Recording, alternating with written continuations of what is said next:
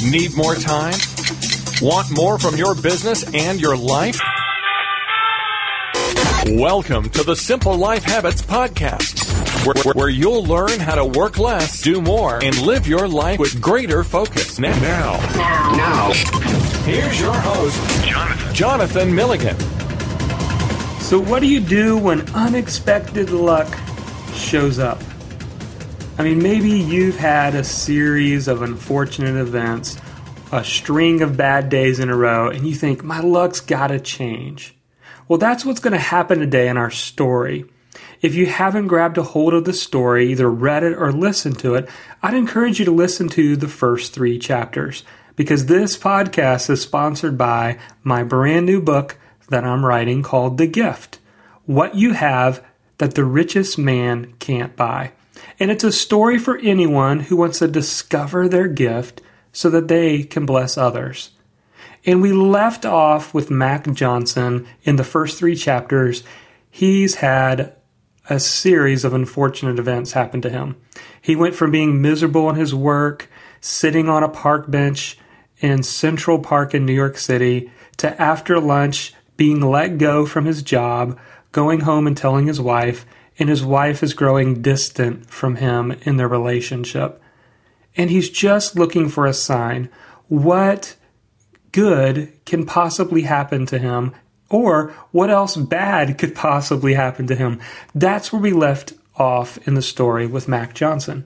So today I'm going to read chapter 4. If you'd like to read the entire first 5 chapters of the book, you can go to it at jonathanmilligan.com/The Gift. So I'm going to jump in right into chapter 4, and let's pick up the next morning after a string of bad events has happened into his life. Chapter 4 is entitled The Unexpected Invitation. The next morning, Mac woke up to an empty bed. At first, it startled him until he heard everyone downstairs. He had just slept in. Now, that was something he had not done in a very long time. He actually kind of enjoyed it. For the last several years, he was up way before the sun. He had to in order to catch the subway and to be to work on time. Even though it felt strange for him not to have an agenda for the day, he sort of liked it. The real challenge was figuring out how to survive all day at home with the tension as high as it was. He managed to get dressed in order to head downstairs for breakfast. When he arrived in the kitchen, he heard his kids say unanimously, "Daddy!" That made him feel good until Kayla said, "Daddy, what are you doing here?" It was an honest question, but it still hurt. I guess the kids have been used to being without me, he thought. Jordan had pancakes and syrup all over his cute little face. It was obvious he had been taking turns between using his fork and using his hands to eat his breakfast. After breakfast, Mac decided to go for a walk around the neighborhood. He thought it'd be a good way to clear his thoughts, and besides, being in the house with Amy all day was probably a recipe for disaster. As he felt the coolness of the morning, it began to revive his spirit just a bit. There was something about being outside. He continued walking towards the back of his subdivision. The last phase of houses were yet to be built. The roads were paved, the lots were primed, but there was just land and no homes. The building of new houses had come to a screeching halt since the recession hit.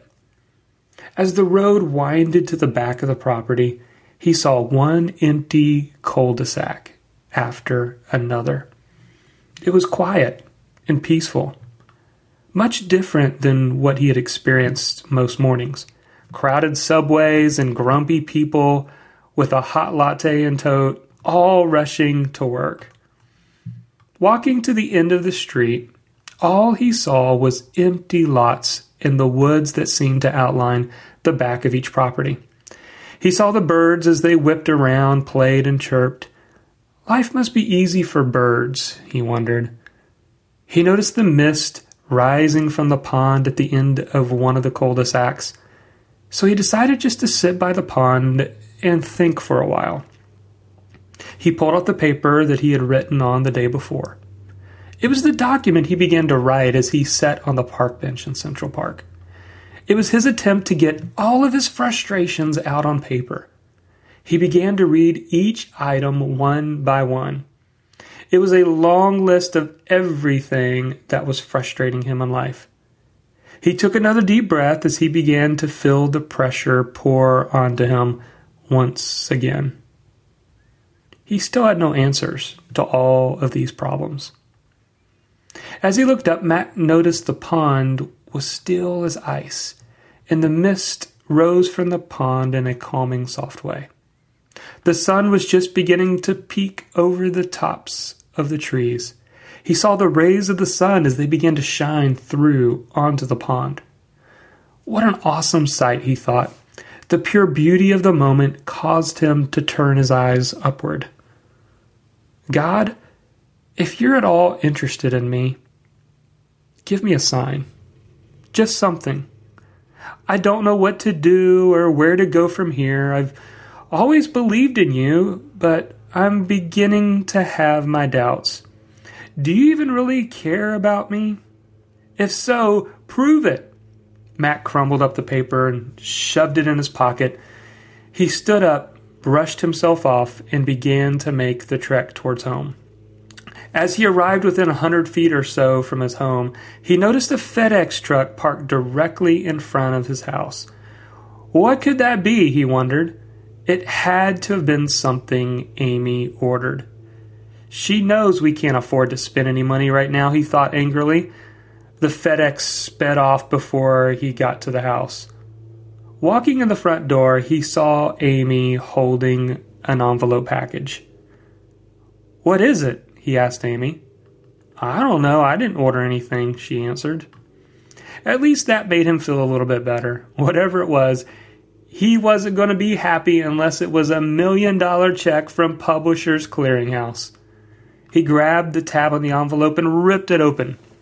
Inside was a letter and 4 plane tickets to Idaho. Confused, he began to read the letter. Mac and family. I hope you're doing well. I recently heard that times have been tough on you, Amy, and the kids. Grandma and I have been praying for a few days about what we might be able to do to help. Included with this letter is 4 round-trip airline tickets to Idaho. Sorry if we're being a little presumptuous, but we're both convinced that you need to get away and come see us. Can't wait to see you, Amy, and the kids. Love you, Granddaddy. P.S. The tickets are non-refundable. Mac was speechless. It's been a while since he even spoke with his grandfather. He had a mix of emotions. On one hand, it was a bit rude to just shove 4 airplane tickets in someone's face and expect them to drop whatever they were doing and come out to Idaho for a week. On the other hand, he did ask God for a sign. There was no denying that this was a sign. By the time Mac finished his thinking, Amy had just finished reading the letter herself. She took a deep breath and was trying to process this as well. She always had a tendency to think through all the details. Mac was more spontaneous, but he learned early on in the marriage that she wasn't that way and needed time to process out the specifics. Amy finally spoke up. Well, I'm not completely happy about it, but I don't want to waste their money and their generosity either, so I guess we're going. Besides, it'll be good for the kids to spend some time with them. Your grandparents, they are getting up there in age. Mac just listened. He was a bit surprised as she jumped on board so quickly, but then again, he wondered if deep inside she wanted a change of pace herself. Okay, looks like we're going on a road trip, kids, Mac said, shrugging his shoulders. And with that, the packing for the trip began. After all, the plane was scheduled for takeoff in less than 48 hours. So, if you would like to read the next chapter, you can go and grab it right now for free at jonathanmilligan.com/thegift. And you'll learn what happens next as they begin to pack up and take this unexpected invitation to fly out west and spend time with their grandparents.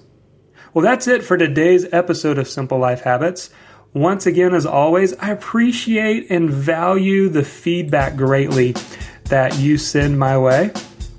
In fact, on iTunes, we've got a